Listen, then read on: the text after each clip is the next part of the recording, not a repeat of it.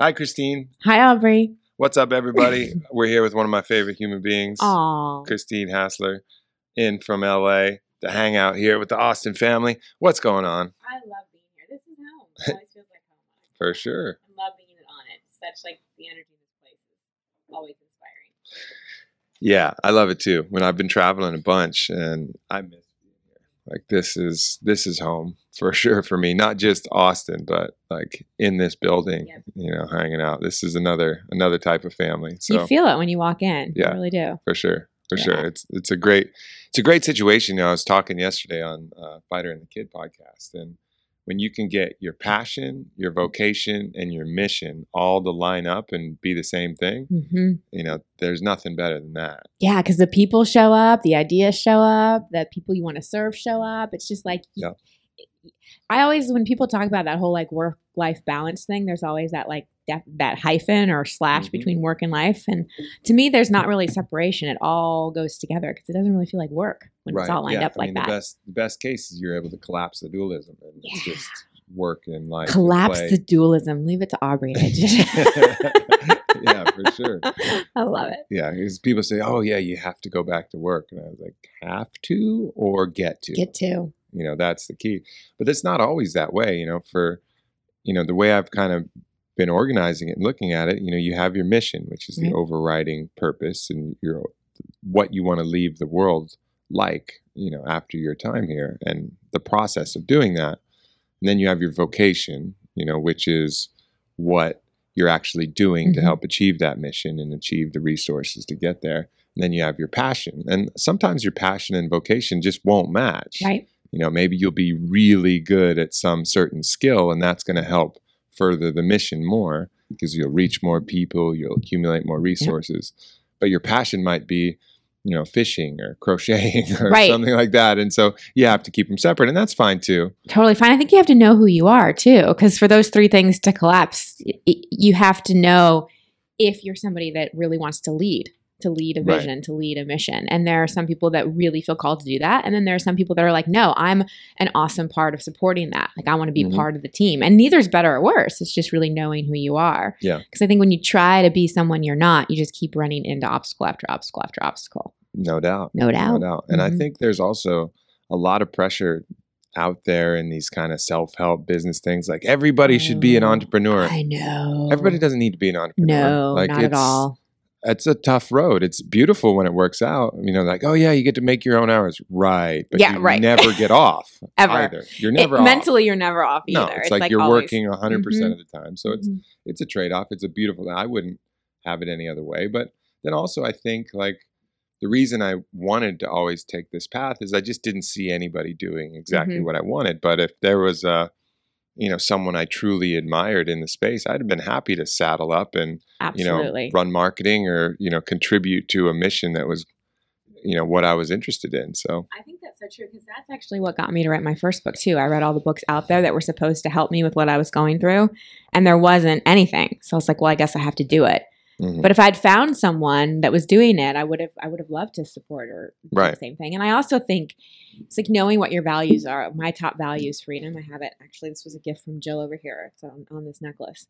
And when I was working for somebody else, I just felt this suffocation. Sure. And I was like, freedom's, and it doesn't mean no responsibility. It doesn't mean I can't commit to things, but that freedom to feel like I don't have any restrictions on what I can create is so much of what really inspires me to be an entrepreneur. Yeah. I remember, I ran a marketing company for 7 years, and I would have certain projects that I would take all the way to the finish line, just pour everything I had in there. And for some ridiculous reason, the CEO of whatever company I'd be working for would just be like, nah, we're not doing that.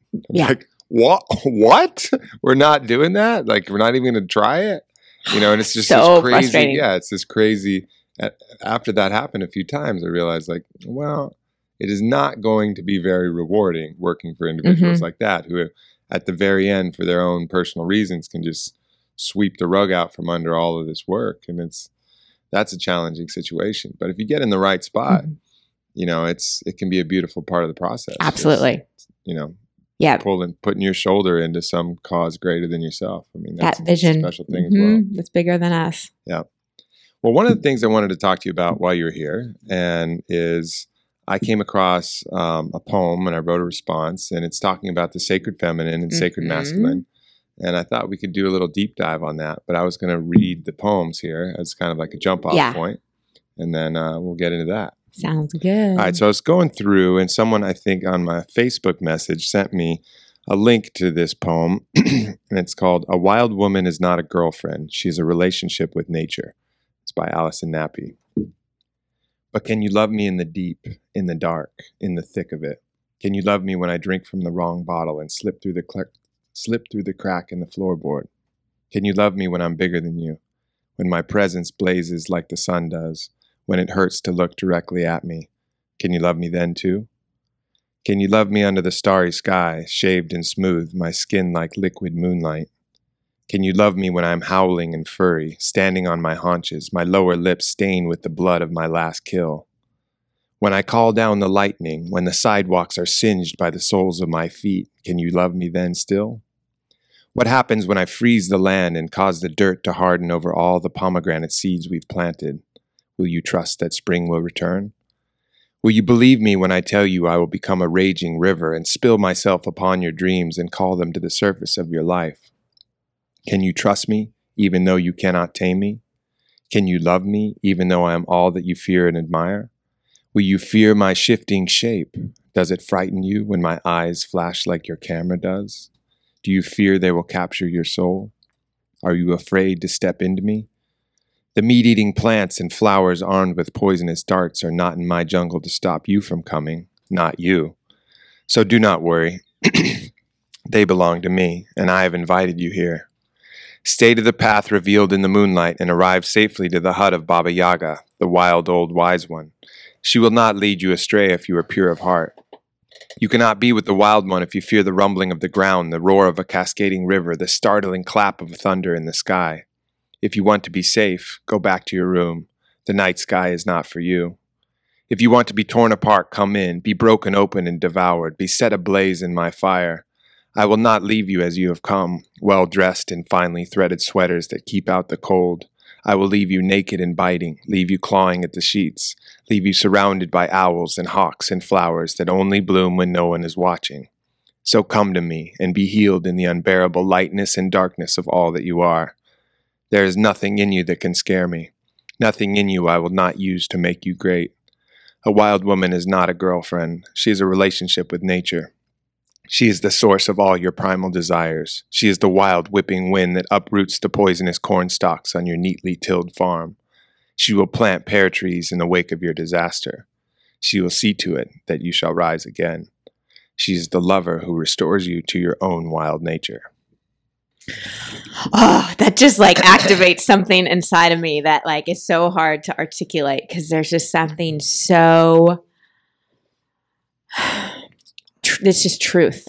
Like as a woman hearing that, it's just truth. And it's like, I remember the first time you shared that to me, it was just like, yes, yes, yes. Like that's it. That's it. Because the feminine, I feel like, has been very, very suppressed for many, many, many, many years. Yeah. And so much of the shadow of the feminine has come out instead of this true embodiment of what the divine feminine is. So explain what you think the shadow of the feminine is. Well, so the shadow of the feminine kind of looks like things like bitchiness, manipulation, using sexuality as a way to get things, as a ploy, as a lure, gossip, insecurity, victim-y type neediness, that real neediness. A lot of sort of what looks like the hot mess, which is sort of like men, it's sort of shiny to men, but then when you dive deeper, it's like, oh, wow. So it's like that, it's all the unexpressed aspects of the feminine that come out in ways that are more the shadow side. Right. And it's not good, bad, right, or wrong. Like I don't have judgment on the shadow side. You know, to know light, we have to know dark. So a lot of times we express through that because that's how we learn. But because I think the feminine has been so suppressed and has been conditioned to be good, like this wild woman has been lost over the years, because think of how many women were burned at the stake or, in prison. That can't be underestimated. I mean, you have millions of people during the Inquisition, probably the most tapped in females. Yep. Those living in the wild, working with herbs, healing people in their village. Connected to the earth. The earth. All of those, any one of those criterias, dead.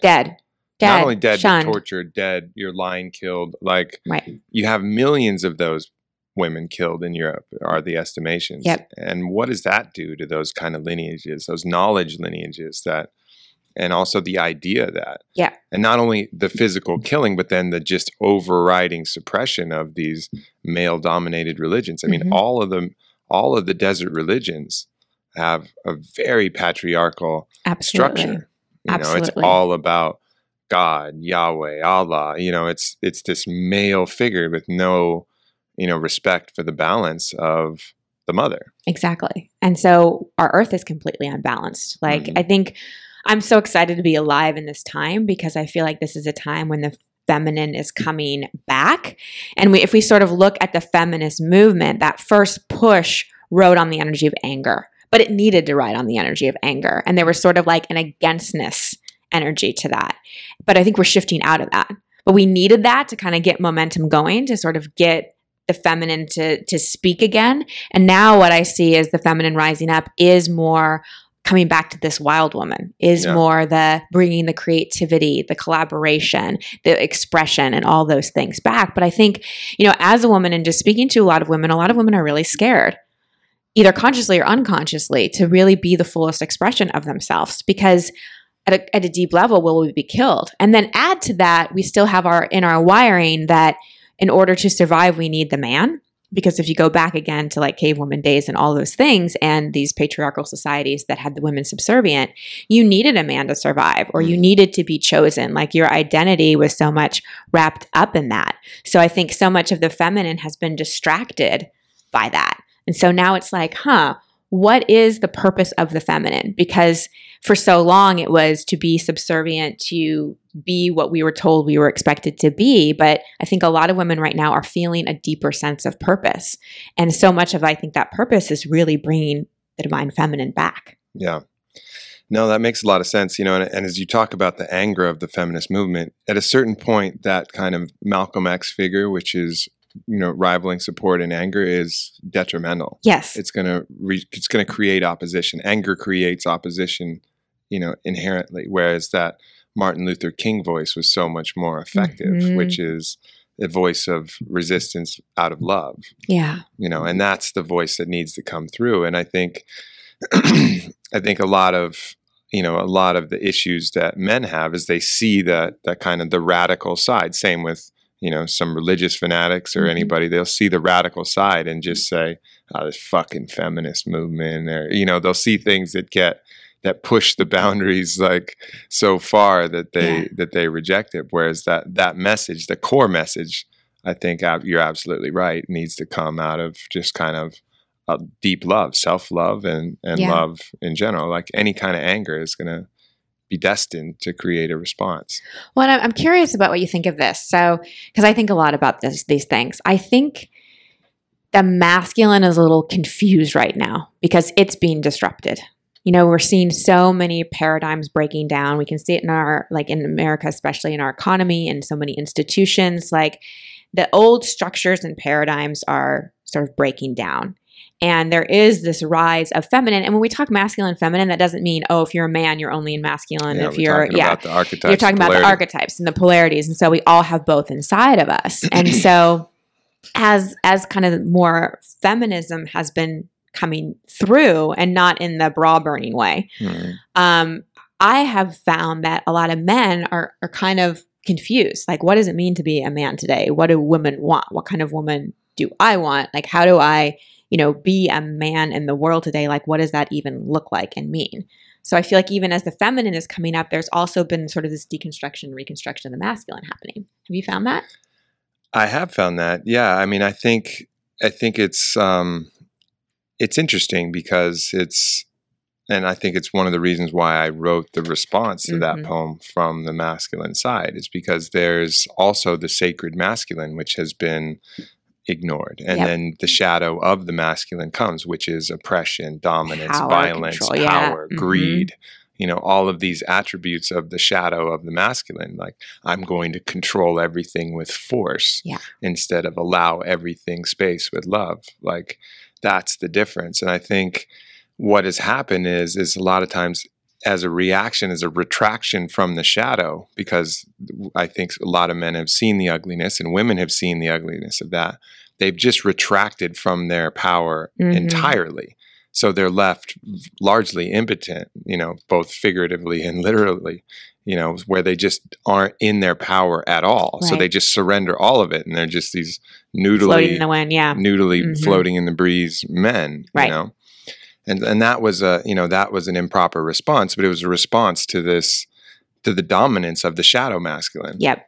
And so what needs to happen on both sides is that sacred masculine, which is an embrace of all of your power, but channeled in the right direction. Exactly. Because You the know? same thing happens opposite for women. So women go into the alpha male, right? So many women have become quote unquote independent, but what that often looks like is, you know, controlling, dominating. I've got to do everything on my own. And there's a big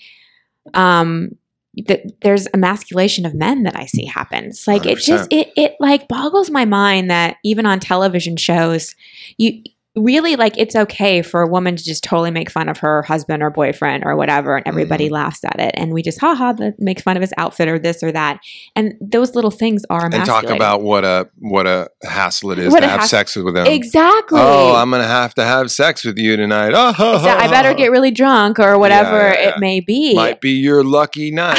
I know, like it's like obligatory rather than this sacred thing. Right. And I think a lot of that is just this leftover of the anger that so many, I think, women feel against the masculine. And to me, that hurts my heart. It's like, we've got to resolve that and get this againstness.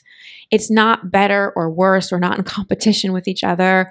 Like the world does not exist without the masculine and feminine being in harmony. And we're seeing that. And so we all have a responsibility to harmonize that within ourselves, you know, to know that both parts exist, and also look at like where we're carrying anger or judgment or any againstness, because that's not going to get us anywhere at all. Nope, it won't.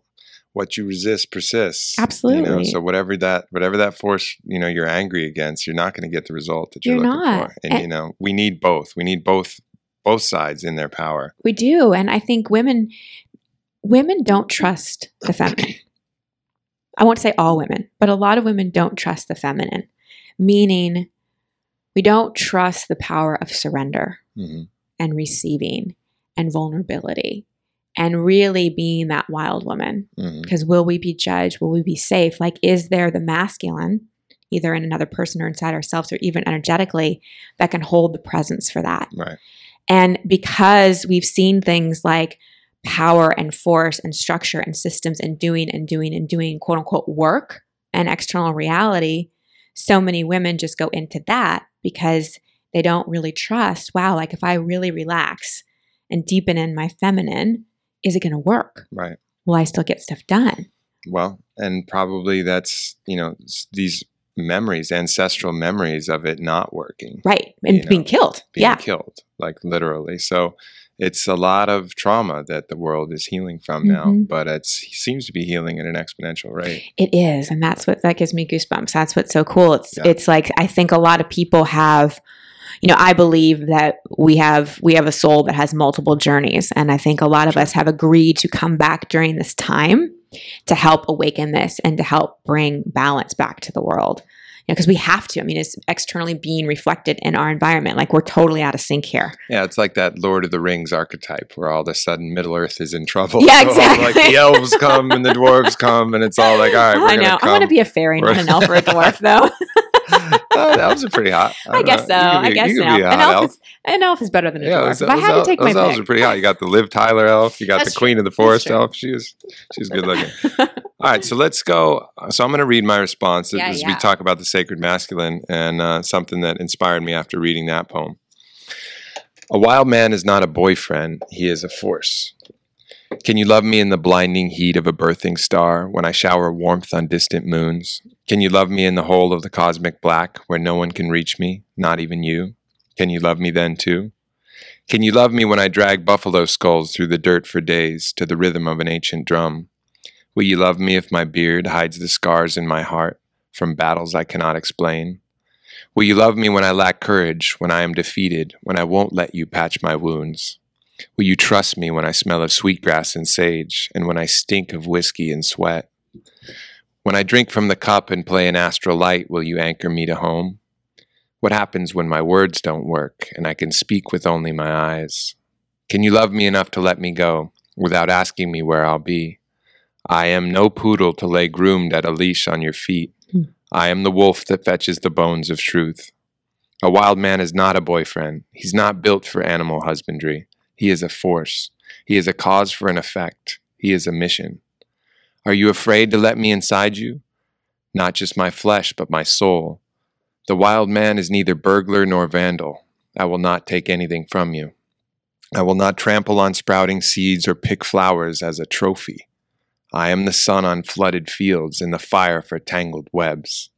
Don't be scared, lover, mother, maiden, crone. Take me as I am. Even if I have the power to destroy worlds, I will not destroy you. A wild man is a protector, a father, a warrior for all that is good. When the chaos seeks to obliterate you, shearing your flesh from bone, I will hold all the pieces together in love until you are ready to reassemble. When your seas boil and your winds throw cars at cornfields, I will wait patiently for you to catch my eye so that both of us can laugh. When hell opens up the fiery gates and sends all the cosmos against you, I plant my heels deep in the ground. I lay my shield low. My sword is sharp then, my love. The steel sings sweetly. With the smile, hokahe, my last breath a farewell kiss. Today is a good day to die. For ours is the oldest love affair, the greatest story ever told. Cupid and Psyche, Shiva and Shakti, you and I. Same, but different. Would we have it any other way? A wild man is not a boyfriend. He is a force. So like when you read that, and I want to know what happens inside of you, but what happens inside of me when you read that is like everything relaxes. Yeah. And like everything softens.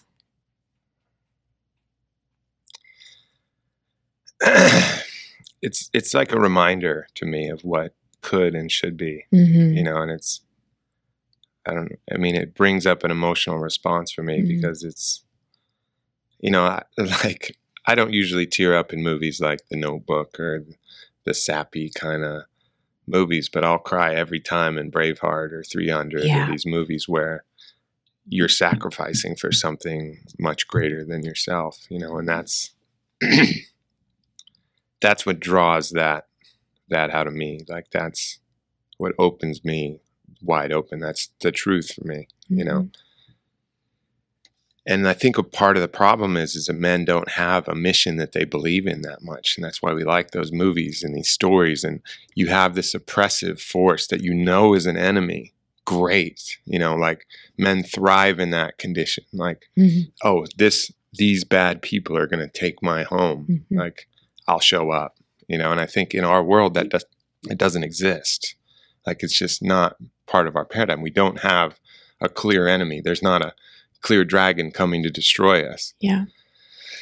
So we're generally lacking mission and lacking an understanding of what our purpose is. And so we're lacking that ability to tap into that altruistic side, that ability to hold something greater than ourselves.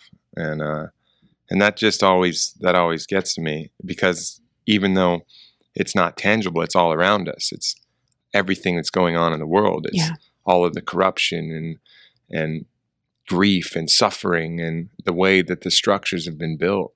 It's more abstract, but it's nonetheless causing as much suffering as any, army that ever swept through the land. Mm-hmm. Mm-hmm. And how do you think the feminine can support the masculine in really clarifying and being on purpose? I think without the sacred feminine, the question of why is never answered. Why? Why do this? Why mission? Fuck it. I'll just go back to the light. Mm-hmm. Like, this is the home of the feminine. This is the home. Yeah. Like, if we don't see the sacred feminine, what the fuck are we doing? Like, why are we even fighting? Like, what's the point? Mm-hmm. Let's go back and we'll be light bodies and we'll fucking chill in the place where we're comfortable. Yeah. Yeah. And so we don't see that often. And so we just we screw around and, get drunk and get money and buy shit. And go for the low-hanging fruit, ego things. Yeah, whatever, Mm-hmm. but because we don't understand what we're fighting for. Yeah. And why. And I think that's a big part. I mean, so really there's tons of ways that, the feminine supports the masculine supports the feminine. But the most important of which is just, it's the deepest question of all, like inspiration. Like, why? Yeah. Why are we doing it? And again, going back to a movie, any great movie, you have to see that. You have to see either the home, the family, the land, the woman is always the reason. Yeah. Because that's what inspires us. Yeah. Yeah. Well, and as you're talking, I'm just thinking, like, for people listening out there that want to be in a relationship or in a relationship, it's like, how does this apply to like relationships between men and women, mostly romantic, but just any relationship? I feel like oftentimes we make the other person our purpose or our mission. We get so invested in, what are you going to do for me? What am I going to do for you? And kind of play out our issues and all this stuff, rather than having a bigger vision. Like we were talking in the beginning about how we need a vision for our life in terms of what we want to create. But I think we also need a vision for our relationship, and what do we agree that we're both looking at together, and how together, side by side, looking in the same direction, do we go and achieve that? Because I think purpose is really important for the feminine too. It's definitely the masculine that has that like warrior, go for it. But it also, for the divine feminine, it's like we need that purpose as well. So we don't make the man our purpose, right. Which I think is what happened. And so for centuries and centuries and centuries, it was like he became the purpose, rather than what's the shared vision and how do we collectively work toward that. Mm-hmm. And that's where a lot of relationships suffer and get so into the blame and cheating and blah, blah, blah, blah stuff of relationship, is because there's not that unified vision that both people are excited about and actually really committed to. A shared mission. Yeah, exactly. Like what are we in here? So you end up focused on all of this trivial shit, controlling each other's pleasure, controlling each other's emotion, time, whatever. And these little games, like, what are you worried about? Like, what are you both? What's the combined mission? Because it's going to be way more effective together. Yeah, and way more fun, because then you don't have to deal with like jealousy and all those things that just like take all the consciousness out of a relationship. Honestly, because I think we need to upgrade how we perceive relationship and what the purpose of it is, because for so long, I think we've bought into, well, you're supposed to get, we bought into a formula of what a relationship is supposed to be like, versus what is it going to create, and how can two people together in any form make more of an impact than just doing it on your own. Yeah, absolutely. So, all right. So if you were going to say, if you have some young women listening to this podcast, like, what are the steps to becoming the wild woman, the sacred feminine, and cultivating that? Yeah. Like how does one go about getting in touch with that element, archetypal nature? Well, we were talking about this last night. I think it comes down to emotional strength. And emotional strength is not about being strong and just pushing things down. It's about realizing we are emotional beings. We're not like spirit bodies. We have like these physical beings, and we have emotions. And as women, and I'm making general statements, this doesn't apply to everyone, but as women, we are emotional creatures. And a lot of times our emotions can get the best of us if we don't really learn how to see them as messengers and how to respond to them, and really how to release them and manage them. Because what happens with so many women is they end up repressing and suppressing so many of their primary emotions, like anger and sadness are the big ones. And especially anger, because if you think about it, women we're not allowed to really express anger growing up. And when you were reading the Wild Woman poem, in that, like, she was raw, and there were times when she was angry, and she had, like, I think it was like blood on her lips or whatever it was. Like, there's that fiery passion. And I think it's important for women to get in touch with that aspect so it doesn't get suppressed or repressed. And so I talk to a lot of women about doing emotional release work, where you're like stream of consciousness writing and ripping it up, or doing some kind of facilitated anger burn where you just go and you just let that raw warrior woman out there. Like, every woman needs to yell and scream and hit something from time to time and get that out, so we don't project it onto the people in our life, especially boyfriends, husbands, kids, like whatever it may be. And so we don't end up kind of irritable and bitchy and depressed. So that's the first thing, emotional strength and emotional awareness, really learning that there's value in all of that. And then another thing I'd say is women have also been told that we value relationship over purpose. That's one of the things that's in a lot of the masculine feminine teaching. And I don't know that I completely agree with that. I don't think it has to be an either or above or anything. Because I would say I value purpose and I value relationship. Right. And there's no competition. They're both, it's like that work-life balance thing. Like, there's no differentiation. So really knowing what your purpose is and not expecting the man to fulfill that for you. Because so many women get distracted by relationship. And I think that's another conditioning we're breaking right now, is not getting thrown off purpose. I mean, I've seen a lot of women have so much purpose and these things they want to create in a world. And then a man comes in and they like put it on the back burner and they forget about it. And they just become about him or getting married or whatever it may be. And all those things are beautiful and great. But why leave your purpose behind? Sure. Like, that's an important part of why we're here. So know your purpose, know your heart's desire, know you're here to make an impact. And then finally, some kind of spiritual practice to connect you back to the goddess, to connect you back to the divine feminine, that sacred mother and the earth. I think it's equally important for women to be spiritually connected and expanded and have that sense of oneness, and also be connected to the earth. Something primal, something that gets you in nature, that gets you in your body, so you can experience that duality of that expansiveness and that groundedness. Yeah, no doubt. I think, when you're talking about the purpose, I think you're very right. And I think the relationship, one aspect of the relationship, I think, is very important, that you have a shared mission. Because what I also see is, you have a relationship where maybe the man has his, maybe it's not even mission, maybe it's just vocation. But let's assume he does have a mission, and then he doesn't value his partner's ability to help him in that process. Like, I'm going to go to work and then I'm going to take care of my lady when I'm done. Yeah. And, so he doesn't value her part in that process.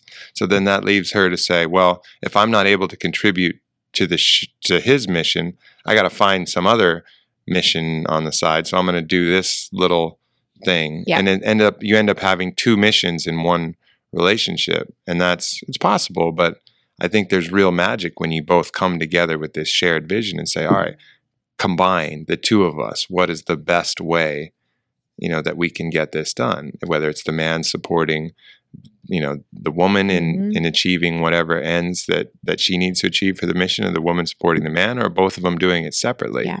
But I think having that, like, what is our combined goal? Yeah. And then, because then that cuts through all of the other riffraff. It does. Like, how are we both contributing to this? And I think that even applies to raising kids. Sure. What's your vision for your family versus arguing over making decisions for the kids or whatever. I know very few families that sit down and actually create a vision for how they want to raise their kids, for what they want their family to contribute, all those things. It's like a good team. If you have a team and the whole team buys into the only goal this team has is to win the game, right? Then the team works together. It doesn't matter who scores the goals. It doesn't matter if you have an opportunity to pass to somebody else who's going to score and get the glory. You just do it because you have a shared mission. But if you have a team that doesn't have a shared mission, everybody's just going to try and get their stats. Right.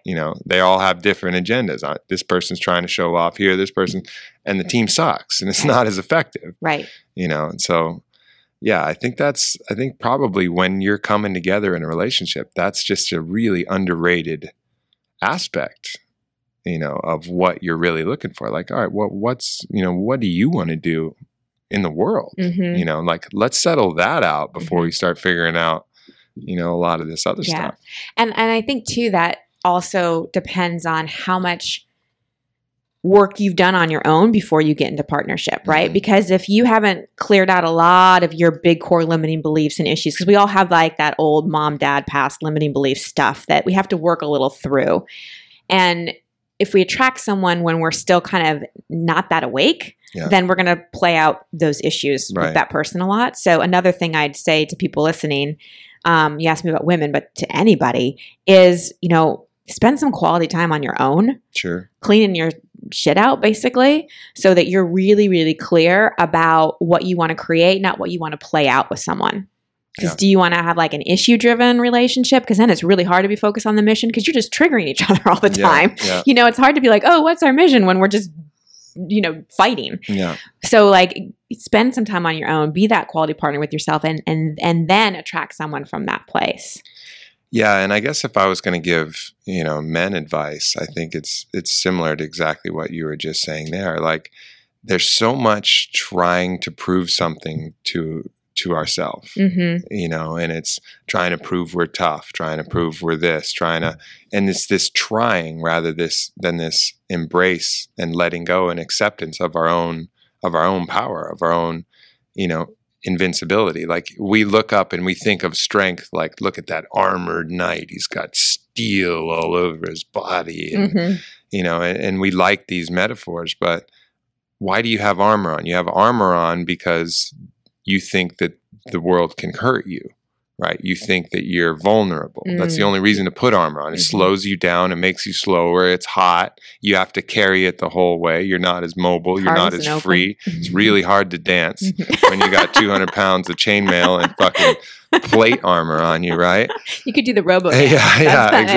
Exactly. Like that's not a good way to live when actually in truth, there's a recognition of our own invulnerability. Right. We are consciousness embodied. Yeah, all right, the body's squishy, but we're not actually putting armor on our body. We're putting armor on the invulnerable part. We're putting armor on the part that's not squishy. We're putting armor on the consciousness, which by nature, it can't be dented, scratched, harmed if we embrace that. So we got to take all that off. And then it's the judge, too, that we always have on our shoulder from our father, from society.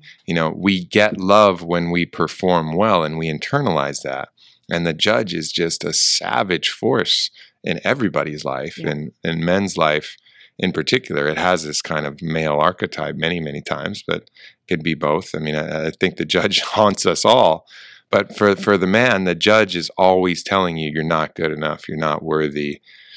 I know so many people who are now in their 20s with massive sexual difficulties, like massive sexual difficulties, and they're in the prime of their thriving testosterone, right? And they're having tons of trouble in bed. And, it's because of all of the pressure of the judge and what society has said about sexuality. First of all, no one has taught anything reasonable about sexuality at all. It's just like, we're not going to talk about it, figure it out, use a condom. Yeah. And then just go watch porn, what? Right. Exactly. So you have porn as your model, these guys who have basically an invincible penis. Right. So that's the idea. Just love being tortured, basically. Right. And then you have all of the songs and all of the idea. If you aren't that guy, your woman's going to go out and find another man, and that means that you're not worthy enough, and blah, blah, blah. And there's just all this pressure and misunderstanding, and the judge gets in. As soon as the judge starts talking to your penis, good luck. Yeah. See ya. I know. But women do the same thing. We just can fake it better. Right. Yeah. You don't have, you just have the ability to, keep going. Yeah. Right? But that inner critic, that inner judge is brutal. Yeah. Oh, it's brutal. So you got to cultivate that self-love, that self-invincibility, and just recognition of it's enough to just be that spark of consciousness in a body, that unique spark. That's enough. That's worthy of love right there. That's worthy of everything. You don't need to prove anything to anybody. You're alive. Yeah. That's worthy. Yeah. fuck whatever happened in the past, forgive all that, let all that wash away. You're not that same person, Yeah. And that's the key. And that's the way to silence the judge is just, there's nothing to judge.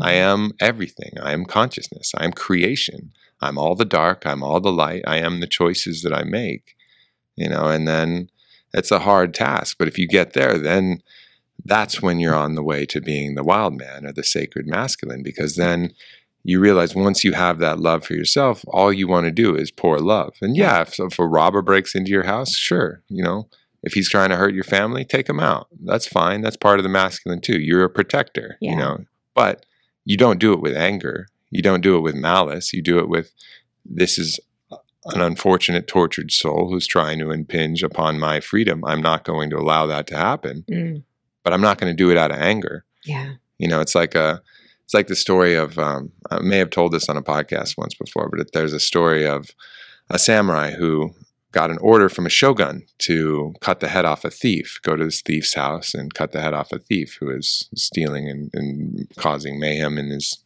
little fiefdom or whatever. So the samurai goes to this thief's house, and the thief is just a real asshole. And he's like, "Oh, you're coming to kill me." And he spits in the samurai's face right as he's pulling out his sword. And the samurai sheaths the sword and leaves the house.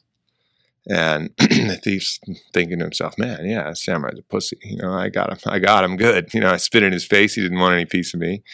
And so another week later, the samurai comes back to the same man's house, opens the sword. The thief spits in his face again, and the samurai doesn't flinch. And the thief says, "Hey, what happened? Last time I spit in your face and you left." And the samurai said, "Well, last time you got me angry." And then he cuts his head off. So the point being that, he wasn't willing to execute his mission with anger. Like that emotion would have spoiled the act. Right. Of what he still had to do that act, but it's how you do it. It's the reasons why you're doing it. Where it's coming from. Where it's coming from. Yeah. Like all actions should be done out of love and pity, really. If there's something that comes to you that has to be dealt with, it's, I'm sorry, but I still have to do this. Yeah. And I think that's where people get it twisted. They think, oh yeah, you're going to be all love. Well, what happens when someone attacks you? Well, you do what you have to do. It's just why you're doing it. It's just understanding, I'm sorry I have to do this, but you're forcing me to do this. I'm not going to surrender my life, my freedom to you. That's not my mission. I'm not going to let you derail my mission, but I'm not going to do anything to you out of malice or anger. Right. Like that aspect of the aggressive side doesn't need to be there. That's the shadow. Yeah, or to prove anything. Or to prove anything, like how tough I am or what a good assassin I am, or obviously using that same metaphor, but so and that's the way. You can still be anything. There's no limitations on what you want to be. You can be a UFC fighter. You can be all of these things in the sacred masculine. It's just, why are you doing it? Right. What are you bringing to that? And that's the key. Yeah. Oh my gosh. So, okay, a couple thoughts running through my head. So going back to what you were saying about knowing that we are one, we are consciousness, we are love. Like that's the ultimate thing we're all here to learn and remember. Right. Actually, not here to learn, remember, because we know it when we're born. Sure. So it's just like removing all the layers. And when you were talking about that, when a man does that inside himself, he's able to create presence. And the feminine can feel that. It feels safe. Not like you're my safety, you're going to save me. Because I think we can play out the savior thing. Yeah. Like a lot of men really go for projects. Like, I'm going to go rescue this damsel in distress. The attraction to the hot mess you mentioned at the very start of the podcast. Exactly, which, can make for great sex. But other than that, it's going to be kind of a nightmare going down the road because then your mission becomes fixing her and you're distracted. That's how the masculine gets distracted, by trying to just save. But when a man has that kind of presence, it's like the feminine can relax in that and be that wild woman because she knows the man can hold. That space. And that's the dance. That's the beauty in it. And it doesn't mean we're apeshit crazy all the time. It doesn't mean that at all. But it gives the feminine the freedom of that range of expression, which I think has been so so suppressed. And what I think is so attractive about the feminine is that beautiful range. I mean, we all have it inside of us, but as women, there's a way that we express it and embody it in a beautiful way. So I'd say to women out there too, like, find that wild woman. Oh, like, 100%. Find her. She's amazing. And emotional mastery is part of your birthright. You know? And that's like the most beautiful thing that I see in the people that I know who've embraced that sacred feminine is they can see into the turbulence of your waters and just know things. Yeah. And if you can come with presence, so you're not throwing up crazy distracted signs, and they have that deeper intelligence of just like, I see you, I see what's going on, and you don't need to say anything. And it's like this beautiful communication of support, you know, and vice versa, where the man can see the winds all stirred up and just kind of hold it peacefully and not lose his bearings and ground and just, all right, I see this. And it's this kind of dance where both can see into each other because they've reached their own stillness. Yeah. I'll give kind of an example of that. I had having the stuff go on in my house and had a break-in. My alarm went off in the middle of the night and I live alone. It was really, really scary for me. It took the police 50 minutes to get to my house. And as a woman, that's just scary to feel like you're alone and your house is being broken into. And I talked to a couple men about it, and, you know, a lot of them were like, oh, it's bullshit. It took the police to get there so long and you need to get a dollar, you know, like there was a reaction. And then I had dinner with a man who's done a lot of this kind of work. He's done a lot of self-work, masculine, feminine work, and he's just really anchored and grounded in his masculine. And he just sat there and listened to me as I told the story. And he said, that must have been so scary for you. Like, I can just feel how scary that was. And I don't even remember what he said, but he just held in presence and just let me share about it and didn't try to fix it, wasn't problem solving, didn't say anything that was scaring me more. He wasn't reactive. He was just present with me so that I could relax. And that's just a small example, but that's kind of what we're talking about here, is that ability just to hold, you know? And I think as women, we have to be responsible for not making anyone else responsible for fixing us. Right. Like, not thinking it's anybody else's job, especially a man, to give us our identity, to solve our problems, to quote unquote take care of us, but really appreciate the masculine for all the amazing things that does have to offer. Yeah. And I think one of the issues too is, as emotion is a language for women that they understand, a lot of times when men are withdrawn from that, you know, women will try to draw that out in any form possible. Oh, yeah. Like, oh, give me something. Yeah. Judge, criticize, give me pick. Something. Yep. You know, so they'll draw out anger or this kind of thing rather than just like really getting deep in the stillness and like looking into the heart. And seeing, and then the emotion will come. It'll come. You don't need to yank it out, because if you're in there yanking and pulling pieces, you're going to pull the wrong thing out. And create more armor too. You know, you got someone in there fishing around trying to yank stuff out of your heart. You're going to. Yeah, exactly. You know, and so that's I think the true power of the potential sacred feminine, and I've seen that happen many times. You're able to do that with me. You know, like. So there's every podcast I get emotional that we're on, just because you hold that space. And there's many of the other great teachers that I've had, you know, feminine teachers, they hold a space where it just allows whatever I'm processing to come out. It's not that you're coming up with these masterful psychological questions that are probing, and it's just you have the space and you see, and just being seen is enough. And then in the contrary, for the man, just being anchored, being still, not trying to do anything. You know, that's the converse. And that's the fucking dance. And you get that. Damn, life is fun. And it's sweet. It really is. Yeah. It really is. Yeah, we just want to be seen. Yeah. And it feels so good. It feels so good to see someone. It feels so awesome to see you. Thank you. Likewise. Well, this was fun.